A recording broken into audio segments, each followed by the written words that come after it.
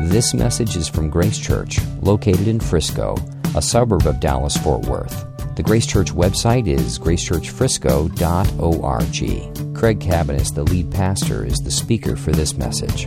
Open your Bibles, if you would. Matthew 28. Matthew 28. Now, if you've got a stellar memory and you were here last week, you may be saying, whoa, isn't that what we looked at last week? Well, it is, and we're going to start there again today. We are in a series called Refocus, and what we're doing is we're taking about 5 or 6 weeks to refocus what we are about. We are looking at what are our values, what are the core components of our mission. What do we want to understand about our mission together and what God's called us to accomplish as a people and as a church? And so that's what we're looking at. We're talking about that. Last week we talked about the Great Commission, and I'm going to launch from there again today. So let's read Matthew 28, and then I'll pray, and we will leap in. Matthew 28. Now to the 11 disciples, I'm starting in 16. Now the 11 disciples went to Galilee, to the mountain to which Jesus had directed them, and when they saw him, they worshipped him. But some doubted. And Jesus came and said to them, "All authority in heaven and on earth has been given to me.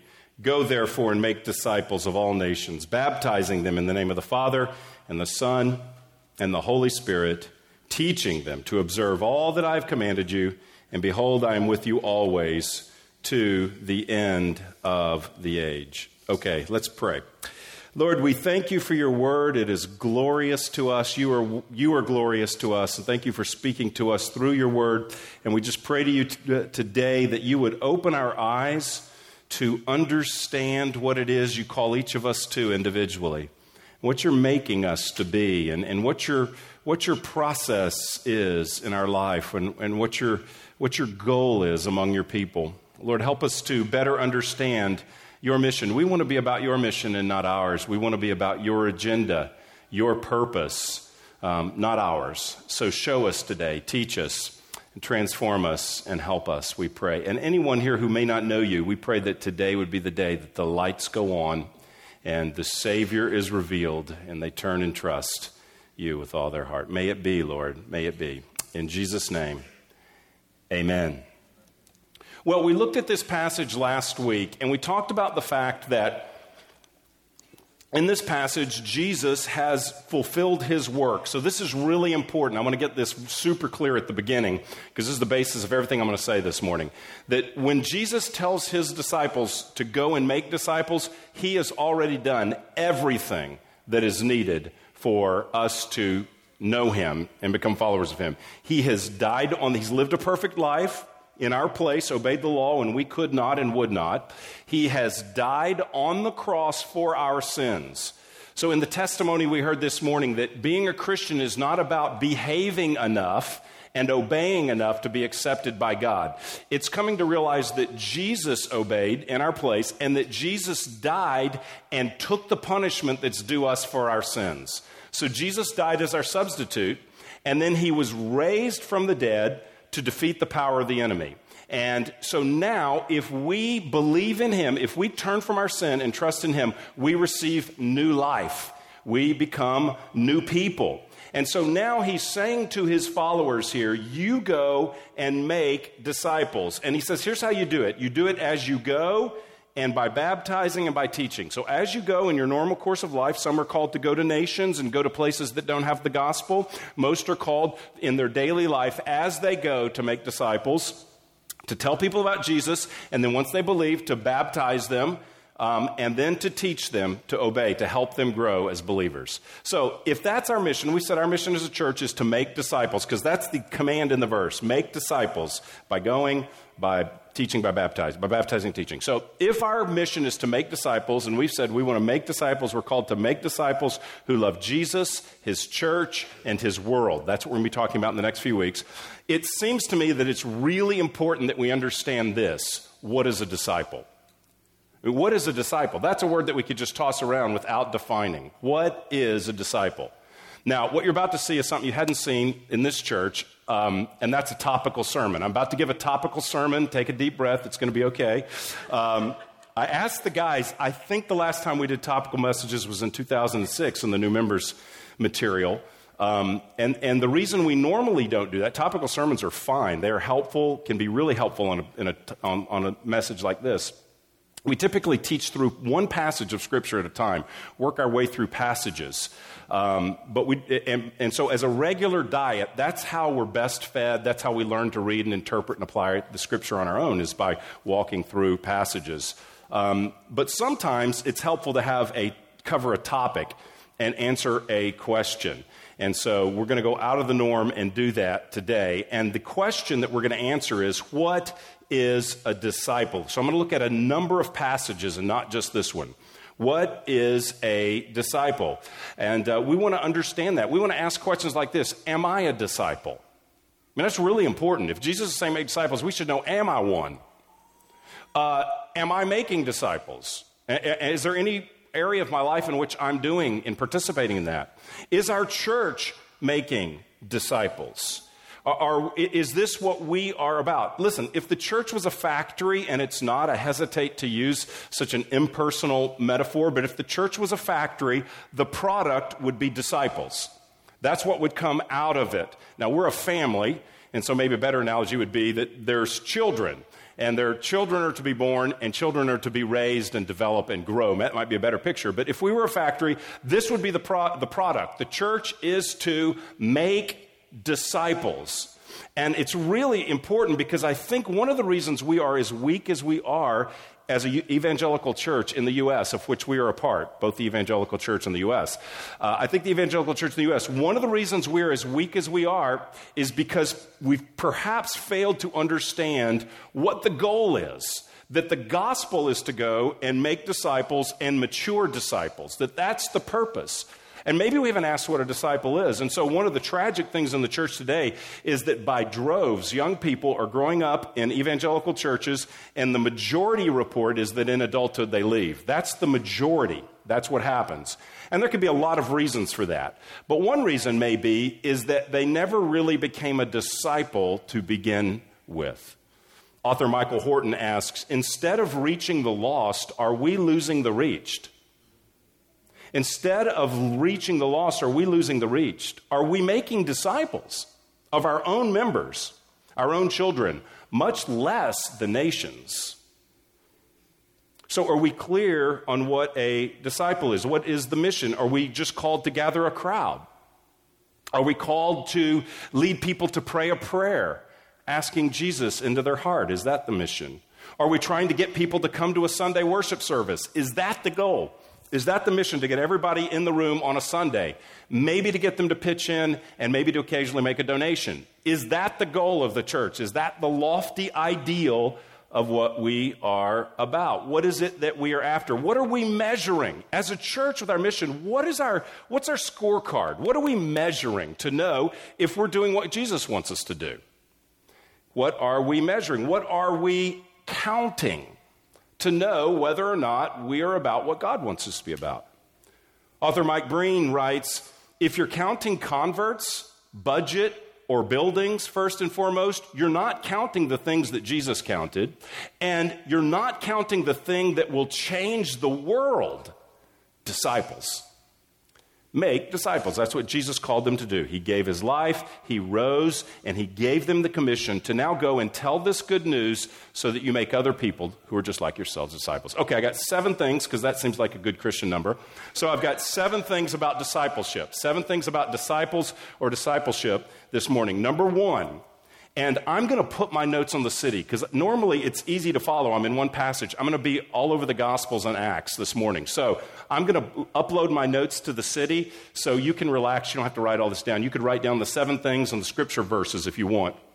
But those of you who are real note takers and have to get it all, I'm about to start moving. So I want you to not feel the pressure. Number 1, a disciple is a learner. The fundamental meaning of the word disciple is student. That's what it means. It means student. When you see the word disciple, you could substitute the word student. Now, we're going to take the next 30 minutes talking about what kind of a student, but that's what it literally means. It is a student. Now, a student in Jesus' day in first century Palestine who was a student of a rabbi was different than today. Today, if you met someone, say you met someone, they look about 20 years old, and you say, hey, what do you do? And they say, I'm a student. What would your first question be? It would probably be, what school do you go to? It could be, what are you studying? But it could be, where do you go to school? If you were a disciple or a student in Jesus' day, that would not be the question. It would not be, what school are you in? It would be, which rabbi are you discipling under? Who are you learning from? In Jesus' day, you didn't merely enroll in a school, but you attached yourself to a particular rabbi. You applied to study under a particular rabbi who you learned from, his teaching, his ways, his lifestyle. It was something like an apprenticeship of training.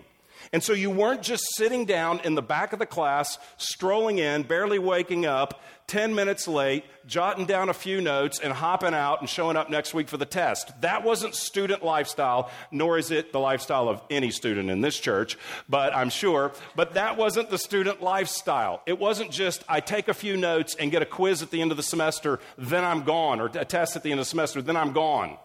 It was something very different. It was being a learner who was a student, who was apprenticing under a leader. At an introductory level, we want to get that disciples are learners. We are learners before we are doers. A disciple is someone who learns before they do.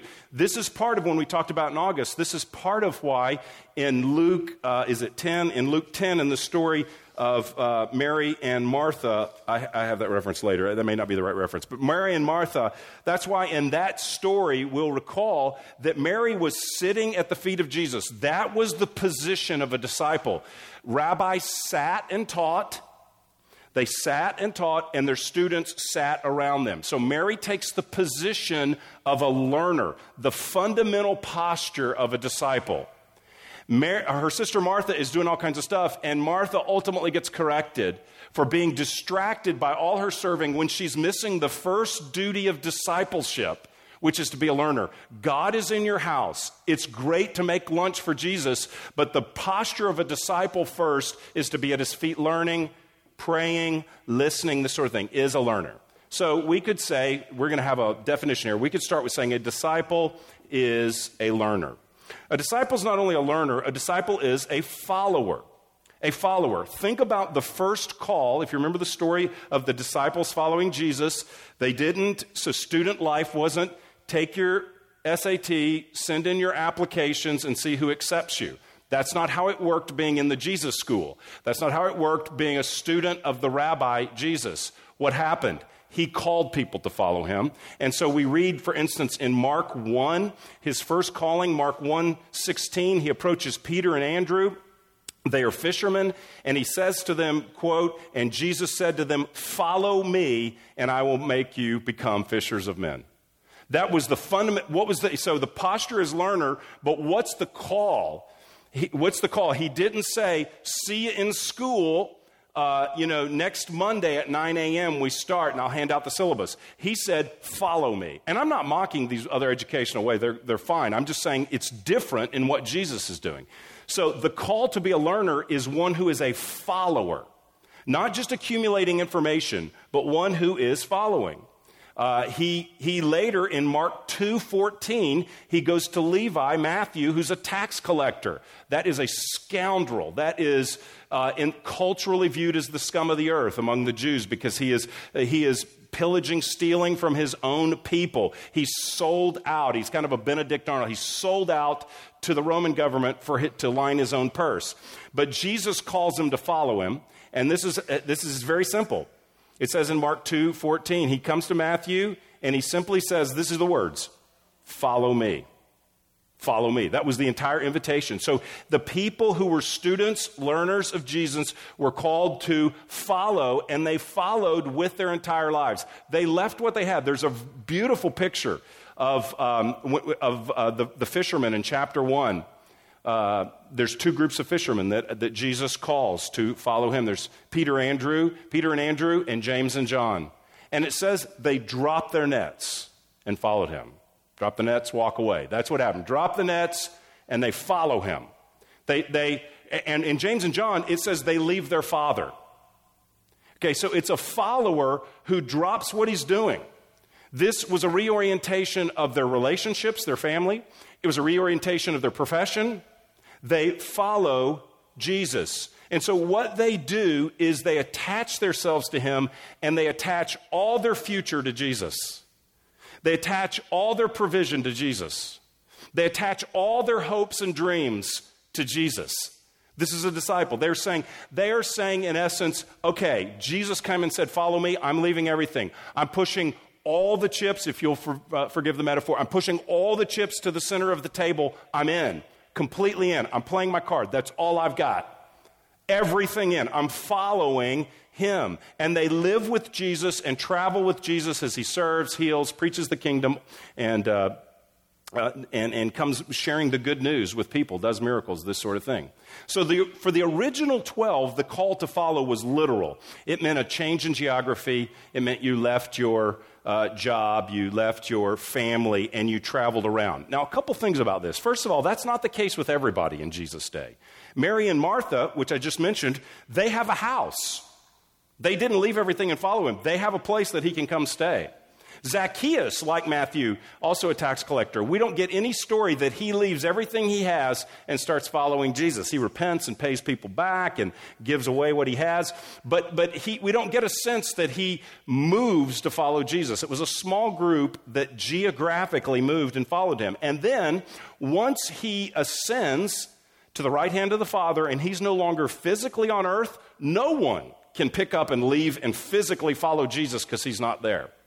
This is one of the reasons that in the New Testament, when you read the letters, if you've ever thought about that, Paul's never writing to churches and saying, drop everything you're doing, leaving, and come on the road with me, like Jesus did.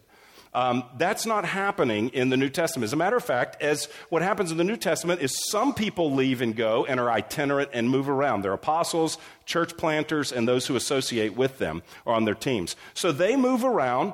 They preach the gospel. We studied this for a whole year, book of Acts. They preach the gospel. People become Christians. They form a church.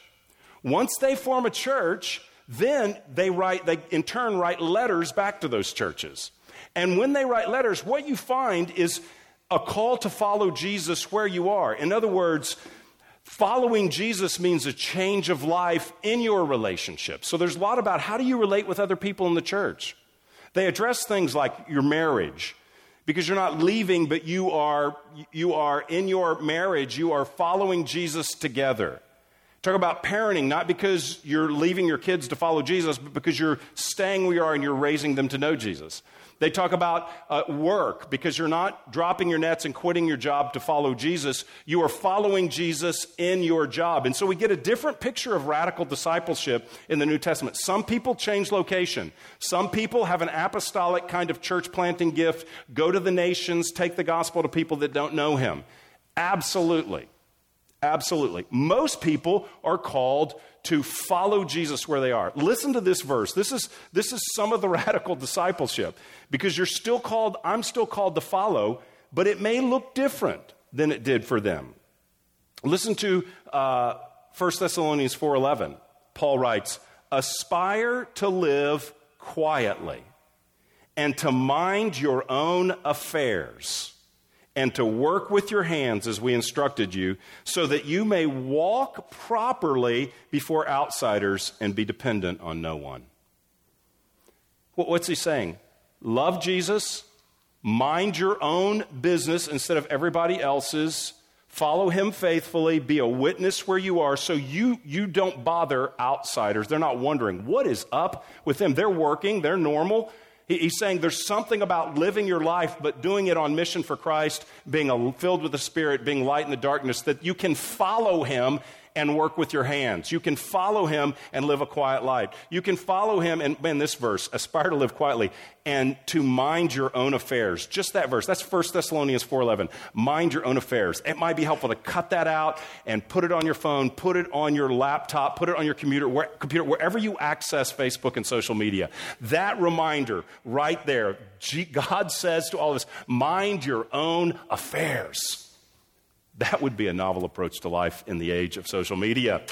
But that's in the Bible. I didn't make that up. So radical discipleship is being salt and light and following where we are, but intentionally following. That's the call, follow.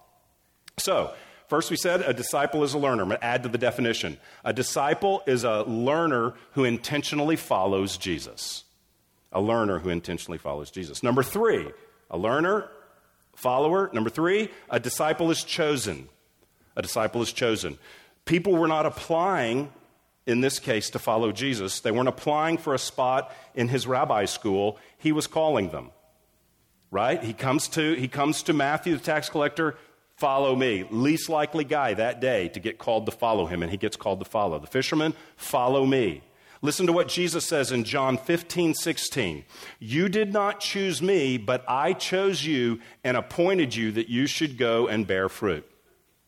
Now, they follow willingly. They actually drop their nets. He didn't grab it out of their hands. He didn't give them a laser beam lock in their eyes that just caused them to, as he goes back, they're just mindlessly following him or something like this. They willingly followed him. But they only willingly followed him because he took the initiative. It was his grace. It was his call. It was his pursuit that drew them to himself. And the same is true for us. If you're a disciple of Jesus, it's not this that you decided to do that one day. It's that God came to you through the preached gospel, through the message of Jesus, and he opened up your heart and he opened up your eyes. The Bible says we are spiritually blind, we're spiritually deaf, we are spiritually dead. And by grace, God comes to us. We're undeserving. We are all Matthew at the tax collector's booth. We are all sinners. We are all opposed to God. We are all not following him, and he comes by and says, follow me, and something in us causes us to want to respond to Jesus. That's the Holy Spirit speaking to us. That's grace. He calls us to himself, and that has a wonderful, humbling effect. I've got to believe that Matthew is walking around going, what in the world am I doing here with the Son of God? Does he know? I've got to believe that the guys who are fishermen are going, hey, we're sitting around talking to the Pharisees. We're sitting around talking to the intellectual elite. We are arguing with the PhDs. Who are we? 6 weeks ago, we were catching fish. What is this? But God called them. God empowered them. God loved them. There is a rest and a confidence in God. He chooses us, and he will keep us to the very end. So a real defining aspect of discipleship is that we are chosen. You did not choose me, I chose you and appointed you to bear fruit, is what Jesus says. So we could say that's being called by grace. Definition's growing. Called by grace, a disciple is a learner who intentionally follows Jesus. Called by grace, a disciple is a learner who intentionally follows Jesus. Number 4, disciples are plural in the Bible. Disciples are plural in the Bible. Now, not in every instance, but usually the Bible refers to disciples and not disciple. Usually that is the case. So you find a disciple with disciples. You find a disciple among disciples. They follow together. And so whether it's the close band of 12 that are following Jesus, or whether it's the church in the New Testament, disciples are in community together. So think about this. I'm going to read you 2 scriptures out of that reflect the church in the beginning. In Acts 6, so this is after the Holy Spirit has been poured out. Peter has preached. Many people have believed. And there's now this bustling church, 3,000 converted on the first day, this bustling church in Jerusalem. And this is what Acts 6:7 says. And the word of God continued to increase, and the number of the disciples multiplied greatly in Jerusalem, and a great many of the priests became obedient to the faith. That's wonderful. So many disciples are in this church in Jerusalem together. It's a plural. Now, here's something that I found really fascinating, because this may be somewhat why you don't hear Paul talking about disciples as much as you do Jesus. In Acts 11, We're in Antioch. This is now in Antioch. So the church has been going for some time. And Acts 11, 25, 26 says this. So Barnabas went to Tarsus to look for Saul. And when he had found him, he brought him to Antioch. For a whole year they met with the church. So Saul's come. They've met with the church and taught a great many people. And in Antioch, the disciples were first called Christians. So it seems that they get a new name. Christians are kind of a little Christ or a Christ man or something like that. So we see a lot of language in the New Testament. Brothers, sisters, believer, Christians used a few times. We predominantly use that. I think it's only maybe 3 times in the New Testament. It's not the most common. So Jesus says make disciples, but the disciples start being called different things. Where there's different metaphors introduced. The body of Christ is introduced. The church is like a body. The family metaphors, like I said, brother and all that kind of stuff. So up until Acts 11, in the early church, they were just called the disciples, evidently. Where are you going? I'm going to a gathering of the disciples. Is that the 12? No, that's all the followers of Jesus. That's what we call them. They're learners, they're followers. They've all been chosen by him. He's opened all their eyes. They all have followed him. They've all believed in him. So it is plural. The church is a family of disciples. So when we gather here, this would be one way to look at it. We're Christians, we're brothers and sisters, we're family. We're ultimately a family of disciples together. We're not solitary. As a matter of fact, the New Testament knows nothing of a solitary disciple. It's just not even a category in view of Jesus or the New Testament writers that there would be a solo disciple. I follow Jesus, I'm a solo disciple. Even originally, that didn't ever work. He calls people together. So we are to be disciples together, followers of Jesus, and we're to make disciples as a group. We make and mature disciples together. So we do so in community. Another thing I want to say about this is that when it says here the disciples were first called Christians, it's talking about the whole church. So this is really important. This might be helpful to think about for some of us. We may have misunderstood this. A disciple equals Christian. It's the same thing. So a disciple is not graduate school Christian. Disciple is not varsity and the rest of us are on JV and one day. Disciple is not a leader. A disciple is just a Christian, someone who's come to believe in Christ and is now a learner, a follower chosen by him among other disciples. So it's not a great goal to be reached. It's like one day I'll become a disciple. That's the entry point. Follow me. That was the beginning. It wasn't, hey, think about this and work on it for a while, memorize a bunch of scripture, do a lot of good things, and then one day I'm going to come back and we'll see if you are ready to follow me at that point. That's not how Jesus did it. So following, disciple, this is the beginning and was the very name of a Christian. So this was the fundamental identity. When Jesus is ministering, this is the fundamental identity. Your fundamental identity, if you're a believer in Jesus, is that of disciple. You may be a father. All that means is you express your fatherhood. That's a role. That's not your identity. You express your fatherhood as a follower of Jesus Christ. You may be a young person with parents. So you say, you're a son or a daughter. Your fundamental identity, if you're a Christian, is a follower of Jesus, and you express your following to him by following your parents, honoring your parents, loving your parents. But you do that as a follower of Jesus. When you go to work tomorrow, you're an employee, but your fundamental Christian identity isn't worker guy or employer or IT or salesperson or whatever it is that you do. Carpenter, whatever work you do.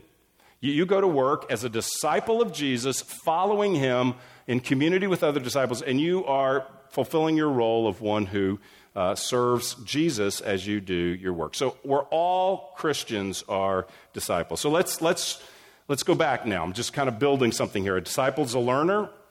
Disciple is a follower. We looked at scripture for that. Disciple is chosen. And a disciple is plural, that we could say in community. So, called by grace, a disciple is a learner who intentionally follows Jesus in community. We do it with other disciples. Number 5, here's the one you were waiting for. Disciples are called to die. That's what's on my paper. Disciples are called to die. Here is, when I was talking earlier about what are we producing as churches and as believers, this is perhaps one of the key misunderstandings, the point that Horton made about are we reaching the lost or losing the reached, that we talked earlier. That to be a disciple of Jesus is not just a learner or a follower. It is a call to die. In Mark's gospel, besides the cross and resurrection, the climax of the gospel, kind of where the story hits a major point, is in Mark 8. And here's what happens in Mark 8. Jesus is talking to the disciples, and he asks them this question, who do you say that I am? And Jesus says, Peter says, you are the Christ. Now, the disciples have misunderstood some things about Jesus, the whole Gospel of Mark. Mark 8, he says, you are the Christ. One other version says that he says it a little more fully. You are the Christ, the Son of the living God. And Jesus says, flesh and blood hasn't revealed that to you. It is the Spirit that has opened up your eyes. The light bulbs go off. It is really clear. They fully understand who Jesus is as the Christ. They may not understand all he's going to do, but they understand him as the Christ. And so right after that, Peter kind of corrects Jesus after his moment of glory. Jesus calls him the devil, almost, says, get behind me, Satan. Says, well, at least the devil's speaking through you. You're not the devil, but the devil's speaking through you. So we do have that down moment. Great moment, down moment. And then here's what happens. Right after we get it, he's the Christ. Next thing that happens, Mark 8, 34 through 35. And calling the church to him with his disciples, he said to them, if anyone would come after me, let him deny himself and take up his cross and follow me. For whoever would save his life will lose it, and whoever loses his life for my sake and the gospel's will save it. Okay? Discipleship is being a follower. Follow me. Whoever would come after me. Whoever wants to be a follower. Here's where we're going. That's what he says. Whoever wants to be a follower, here's what you will need to do. You will need to deny yourself and take up your cross. And that is a call to death. The cross in these days was not a symbol of any religion. The cross had no religious significance. You wouldn't go into a Jewish home or a Roman home and grandma cross-stitched some crosses on her sofa pillows. Nobody had a cross keychain. Nobody had it tattooed on them.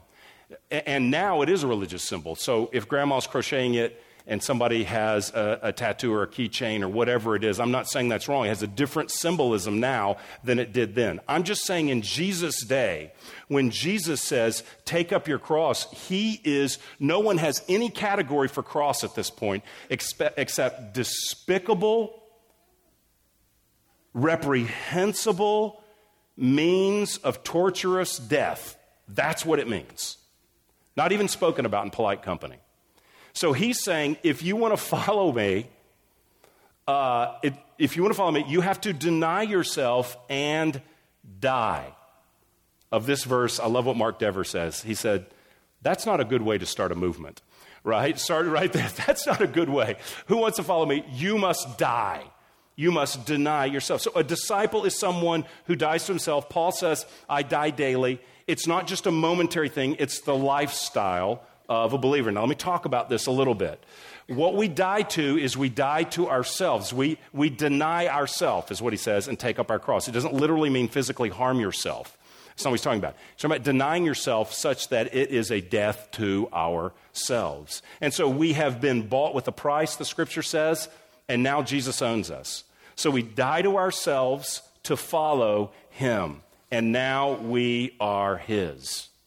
And so a disciple is someone who has received the grace of God, has been called by God, and has now had their sins forgiven, is coming to Christ. But now the lifestyle, now that they are a follower of Christ, they're denying themselves to come. And once they believe, their lifestyle is to deny themselves. And so it means that we die to things like getting our own way. It means the call to follow Jesus means that marriage is all about to be a disciple in marriage, because your fundamental identity is not spouse but disciple. To be a disciple and express that through husbandry or wifery or whatever the word is, to be a husband and a wife, to do that means that I have died, I'm called to die to it being my way. If you're a young person and you're with your parents, you're under your parents' authority. You're not on your own. You're a young person under your parents' authority. Then to be a disciple and to follow them means death to your way, embracing God's way, which comes to you through your parents' way. So it is dying to our own ways. It's dying to our way and submitting ourselves to the authorities that are in our lives. That would be one thing. It's dying to being about me. It's death to craving your approval. So to die to myself means that I die to living for your love and worship and adulation and admiration of me.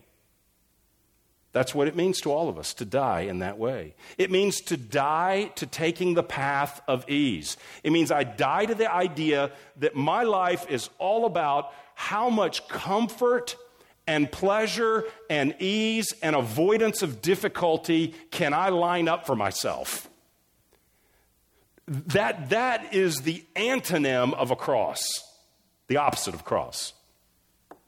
So take up your cross and die means I'm dying to materialism. I'm dying to the idea that I am what I own and that my value is tied to what kind of value I have in my retirement account, what kind of value of a vehicle I'm driving, what kind of value of my house, my clothes. What do I own?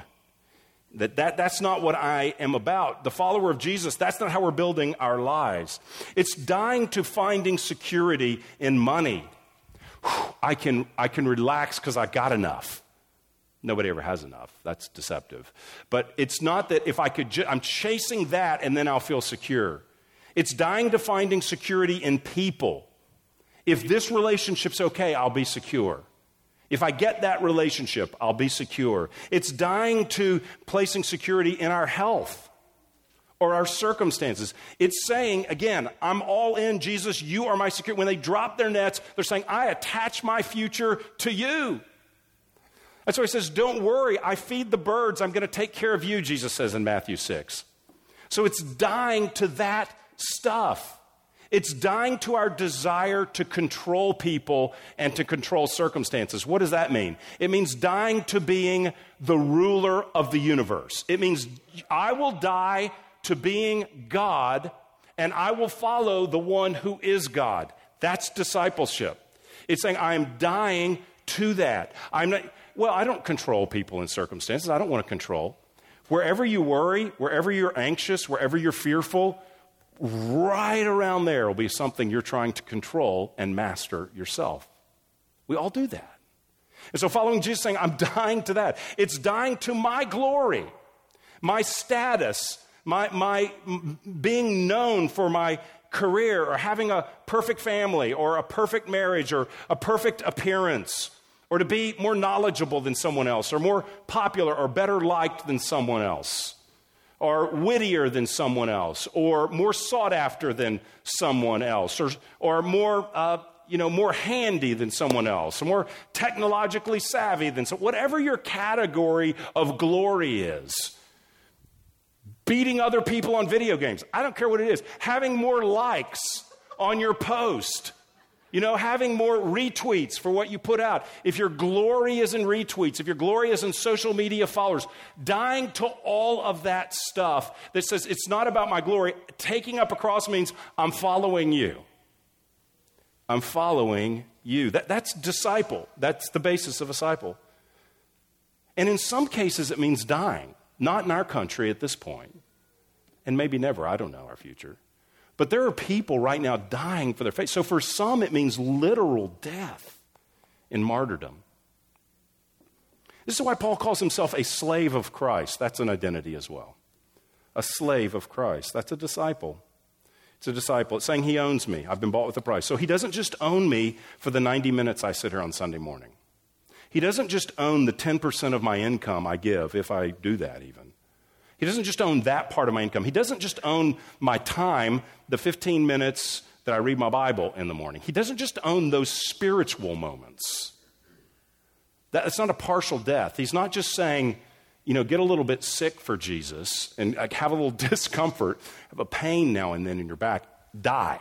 That's what he says. Now, Where is the good news in all of this? Well, here's the good news. Because in that verse, he says, deny himself, take up his cross, follow me. Whoever will save his life will lose it. But whoever loses his life for my sake in the Gospels will save it. Here's what Jesus is saying. Being a disciple is dying to yourself and gaining Jesus, which is gaining everything. Gaining everything. This is one of my favorite parables. It's one verse. I've never memorized this, but I think I am. It's a one-verse parable. Most parables are long, right? Stories. A guy did this, guy did that, whatever. Listen to this parable. Matthew 13:44.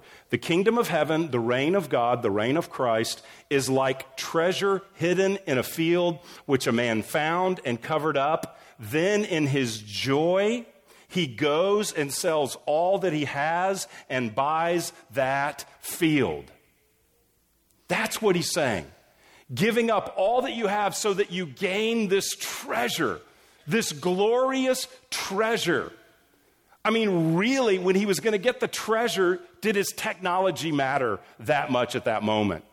You know, did anything else really matter at that moment when he was going to gain the treasure? The parable shows the great value of the hidden treasure, that Jesus is far greater and worth far more than we could ever give up to follow him.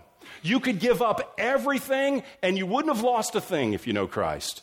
Because he is more beautiful, he is more worthy. When we die to ourselves, we gain everything in Jesus, who is worth infinitely more than anything that we could lose. And I think this is the missing piece in my life, our lives. I think if I could go global, I think this is a missing piece, not the, but a missing piece in the evangelical church in the U.S. This speaks of our weakness. That we need more Jesus. We need more true gospel so that we become so taken with Christ that we love him, that we see the value in him, that we would gladly lose our lives to gain the treasure. He's the treasure. He is everything, and all of our petty, little pathetic goals and glories are nothing compared to the one who shines brighter than the sun. Compared to the one who condescended to suffer for us, to give us his life. His love is beyond description. His mercy and grace is beyond our understanding. We gain him. And so that's what the life of a disciple is all about. That's what the church is called to make. Jesus doesn't say, okay, guys, I did all of these things, like spoke the universe into existence with a word to start with. That's pretty significant. Lived a perfect life, gave my life, paid the judgment that is due you for eternity, have been raised to life. Flip over a couple chapters. He's going to pour out the Holy Spirit, so God's going to live inside of us. He didn't do all that and then give them a commission like this. Go and see if you can win some fans for Jesus. Get somebody that'll raise their pom-poms. Raise the roof for this guy. That's not what he says. He doesn't say, go out and tell some stories and win me some admirers. He doesn't say, go out and find some people that are interested in my ideas. Now look for some moral people who can actually do some of this stuff, who will then morally, selectively of course, obey the things that they believe in my word. Go find some moral people who can just get polished up and sort of PR and represent me real well. That isn't what he said. He says, go find disciples, go make disciples, people who will see the treasure and be saying, I want to follow him, and that requires my death, and that's a glory because I get him. The great news is that we don't just die. Think back to the baptism. We don't just die, but we live in him. It's not just that we die to ourselves. It's not just that we're willing to pass with our own trivial kingdoms, our own minute, puny, pathetic things about it's all about me. It's not just that we get to leave that, but we get to rise and receive his power. We're raised to walk. That's what Romans 6 says. Buried, right over here. Buried with Christ in baptism, raised to walk in new life. So the people that die get God and they get new life. By faith, they receive Jesus. We receive his power. He comes to live inside of us. It's wonderful. Discipleship is about seeing and treasuring and then following Jesus. Listen, nobody follows Jesus because someone sits around and tells them, try harder, run faster, work more. That doesn't lead people to Jesus. The guy didn't go sell all that he had because someone told him to get rid of all your sorry stuff. The guy sold everything he had because he saw the treasure. That's why he gave it up. We need more treasure. We need more Jesus. That's what we need.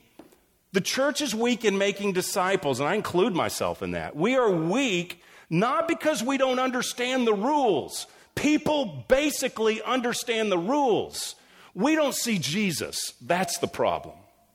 Because when we see the glory of Christ, it is worth turning from sin and pursuing Him. We look at what we're holding and we say, this is worthless. Why would I want to build my life on sand, which will be washed away at the beach? I want to build my life on something that matters and is enduring. We will repent when our hearts are changed through knowing Him. Through knowing Him. So disciples die, which sounds really painful, and it is, but it's really glorious and it's really wonderful because we get Christ in return. So a disciple is one who's called by grace. A disciple is a learner who loses his life to intentionally follow Jesus in community. That's everything I've said so far. So we're building this sentence. Called by grace, a disciple is a learner who loses his life to intentionally follow Jesus in community. Number 6, 2 more. Number 6, disciples become more like Jesus. Discipleship is a lifelong process of being conformed to the image of Christ. And even in Judaism and even in the Greco-Roman world, the goal of a student was to be like their teacher. Your goal was, if you could get with the right rabbi and train under him, then you could become a great rabbi. This is, I think, how it works in PhD studies today even. If you can find a well-known, highly reputable, producing, well-respected PhD to train under, to be your mentor, to oversee your dissertation project, then you've got a better shot at being a professor yourself. Same thing there. In their world, the goal was to be like the person you studied under. And it's no different with Jesus' disciples. Luke 6:40. A disciple is not above his teacher, but everyone, when he is fully trained, will be like his teacher. That's what Jesus says. When everyone is fully trained, that's equipped, discipled, helped to grow, we will be like our teacher. The difference is that with Jesus' disciples, he is actually conforming us into his image. He's not just saying, go read all this stuff and do all this stuff and reach my level. He's saying, die, believe, die, come to my word, read, and I'm going to come inside of you. The Spirit of God's going to come in, and he's going to start changing our desires and making us more like Jesus. As we read his word, as we see where we fall short, as we repent, confess sin, repent, turn, follow, receive forgiveness, embrace his word, the Spirit of God is changing us. We're putting off old habits, old sins, old glories. Listen, that stuff about living for my glory, that's with us all day long. But we're putting that to death by his power, by his Spirit, through his word, in community, with his help. I mean, that's a whole nother teaching, but that's vital. So we're doing that, but we're doing it by his power. See, with the other rabbis, you went, and they didn't say, one day I'm going to come inside of you and make you like me. They're not God, so they can't say that. And if they did, the line's very short at their school, at their applications. Very short. But Jesus is God and demonstrated who he is by rising from the dead. So he says that and he does it. Listen to what he says. We're not just learning of him. We're united to him. We're one with him. What does Jesus say in John 15? I am the vine, you are the branches. So what he says is, here's how our relationship works. Yes, you die, but when you die, you're connected to me, and you're a branch, and fruit's going to come out of you because you're attached to me, the living branch. So you're going to bear fruit by abiding in Christ, by being attached to Christ. So he calls us to be changed by submitting ourselves to him, by living right here under his word, by abiding in his word, his Spirit, with his people, in prayer, in meditation, thinking about him, relating with him, worshiping him. And as we do that, he produces fruit through us. He lives inside us and changes us. That's glorious. Disciples become more like Jesus.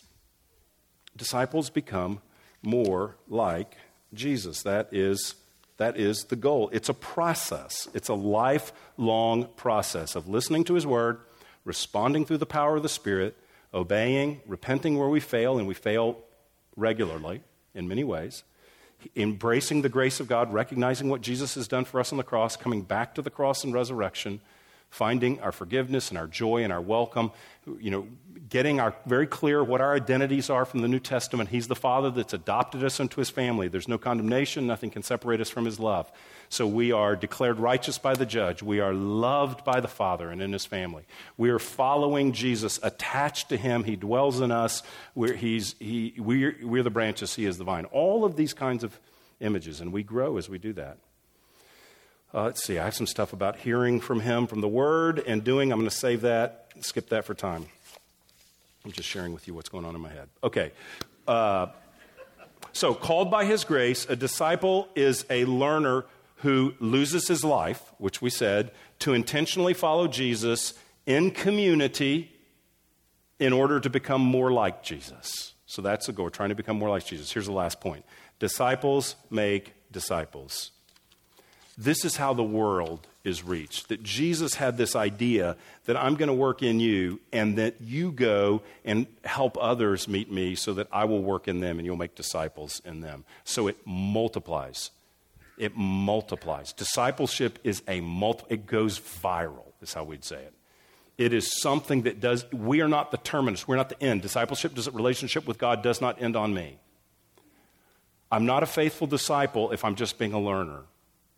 I'm not a faithful disciple if I am just, being a follower, or if I'm just dying to some things in my life. But ultimately, I want to be one that's being used by God, very key. He's the vine, we're the branches, by grace, used by him, by his Spirit, to help make other disciples, to help make new disciples, people that meet him, and to help make other disciples mature as well. So when we say make disciples, that can be introducing people to Jesus, but sometimes that could also be thought of as helping people grow, because we're to teach them, make disciples by teaching them to obey all that I taught you, Jesus said in Matthew 28. But we see that. We want to reach people with his good news. In 2 Corinthians 5:18, we see that those who are reconciled to God are called ambassadors of reconciliation. We're reconciled. Why? So that we can tell other people, we can represent the King as an ambassador and tell other people what it means to be reconciled. So a call to follow him is a call to be part of his mission to see other people meet him. It is amazing that God does all this for us. For him to say, just come to school and I'll teach you some things, it's so much more. I'll give you myself. I am the treasure. I'll give you eternal life. I'll give you my Spirit. I'll call you to follow me and fill you and grant you gifts and put you among a community of people with gifts that you can grow and mature and use your gifts for my glory. I'm going to speak through you. The mission's going to come through you, but I'm poor and weak and ignorant. Welcome to discipleship. We all are. We all are. And he's going to use us and work through us to reach people. I mean, the first venue, the first button on the shirt, if we could say, if you're a parent, and some of us are, some of us aren't, but if you are a parent, the first venue of discipleship is in the home. That's the first place we make disciples as parents that we're called to. And we need God's help in that. We are desperate in that. We want his help, but he calls us to take his word and pass it on and to make disciples. We need the church's help in that. And that's where we find equipping, and that's where we find community, and that's where we find help. So that's the first place. But even beyond there, we are all called to find a way to be an ambassador of reconciliation to others. Now, this is what's so key. It's not separate from evangelism is not separate from discipleship. This is how it goes. I think I've thought this way at times. Used to think this way at times, I think, is that, there's evangelism, that's talking about people about Jesus, and then there's discipleship. That's becoming more mature in Jesus. But you can't become more mature in Jesus and leave making disciples. That is part of becoming more mature in Jesus, and it's not less important. It's not less important than reading the Bible. It's not less important than giving. It's not less important than serving. It's not less important than loving my wife. It's not less important than honoring your parents. It's not less important than telling the truth. It's not less important than being sexually pure.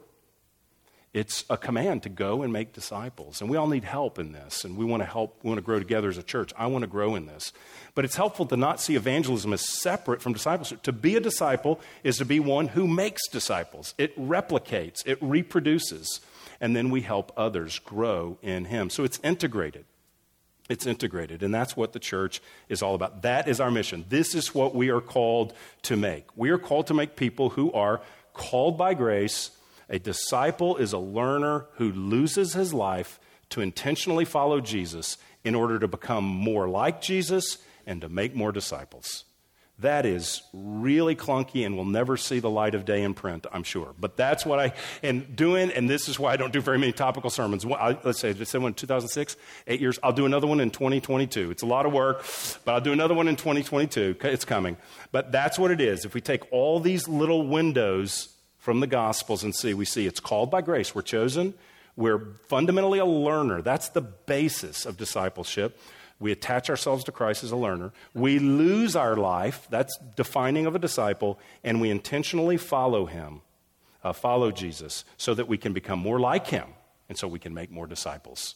That's really the process. So that's what I'm called to do and what you're called to do and what we're called to do. And that's really, by God's grace, how we find out, okay, if that's the target, how do we get at that target? That's what we're, by God's grace, seeking.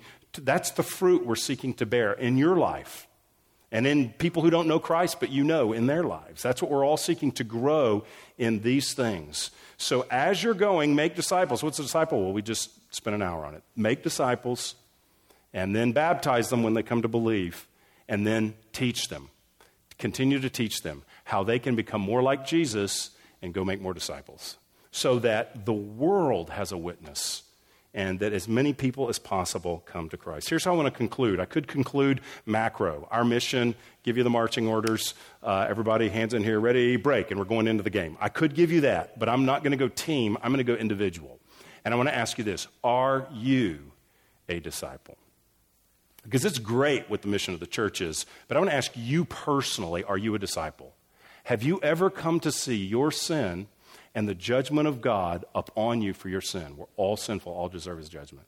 Have you ever come to see that Jesus died for your sins? And have you ever come to put all your faith, put in all your chips, give up everything, say, I believe in him alone, not my good works, only him. That's the only way I can be saved. Believe in Jesus, turn from your sin, die to yourself, turn from your sin, believe in him. Believing in him is dying to yourself. It's saying there's no other way. He is my goal. He is my treasure. I'm going to believe in him. I'm going to receive eternal life, and I want to learn and follow him. I want his Spirit to come in me and give me new life for eternity. Have you ever come to that place? Some of the things I talked about today will let you know. Well, I've come to church all my life. That wasn't one of the categories. We should come to church to learn and to serve and to grow and to be like Jesus. Yes, but that's not a disciple. That's an attender. I have prayed when I was in trouble. Okay, that's a prayer. When it's convenient, that's a prayer, but that may not be someone who's ever met Jesus and had their life changed and saying, over the course of time, I've rebelled, I've been up and down, I've had tough times, but if you mark my life on a graph, you'd say, the direction of my life overall is I am a follower of Jesus. I'm weak, yes, maybe inconsistent, I'm not saying perfect, but that's the direction. I'm following Jesus.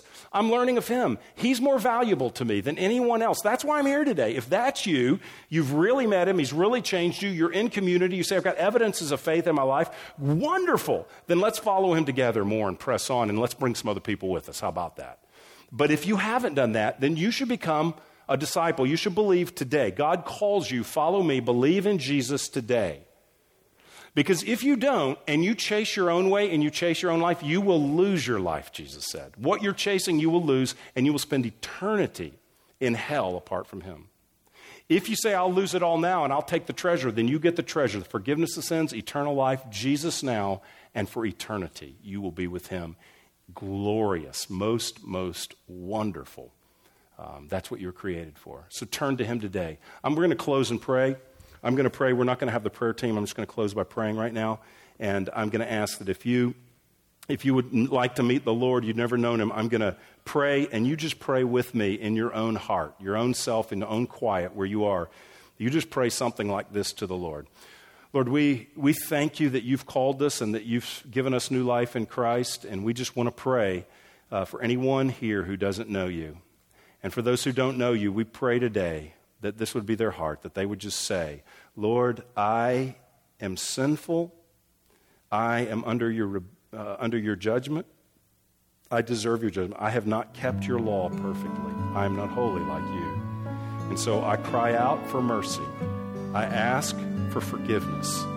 I believe that Jesus died for me and rose for me. And now I open my life to him. I turn from my sin, and I want to follow you and know you and experience new life. Spirit of God, give me new life. Make me a new person. Give me the power to follow you for all my life.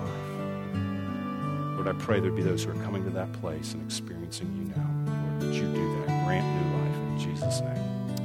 Amen. You've been listening to a message from Grace Church. For more information, visit our website or write us at podcast@gracechurchfrisco.org.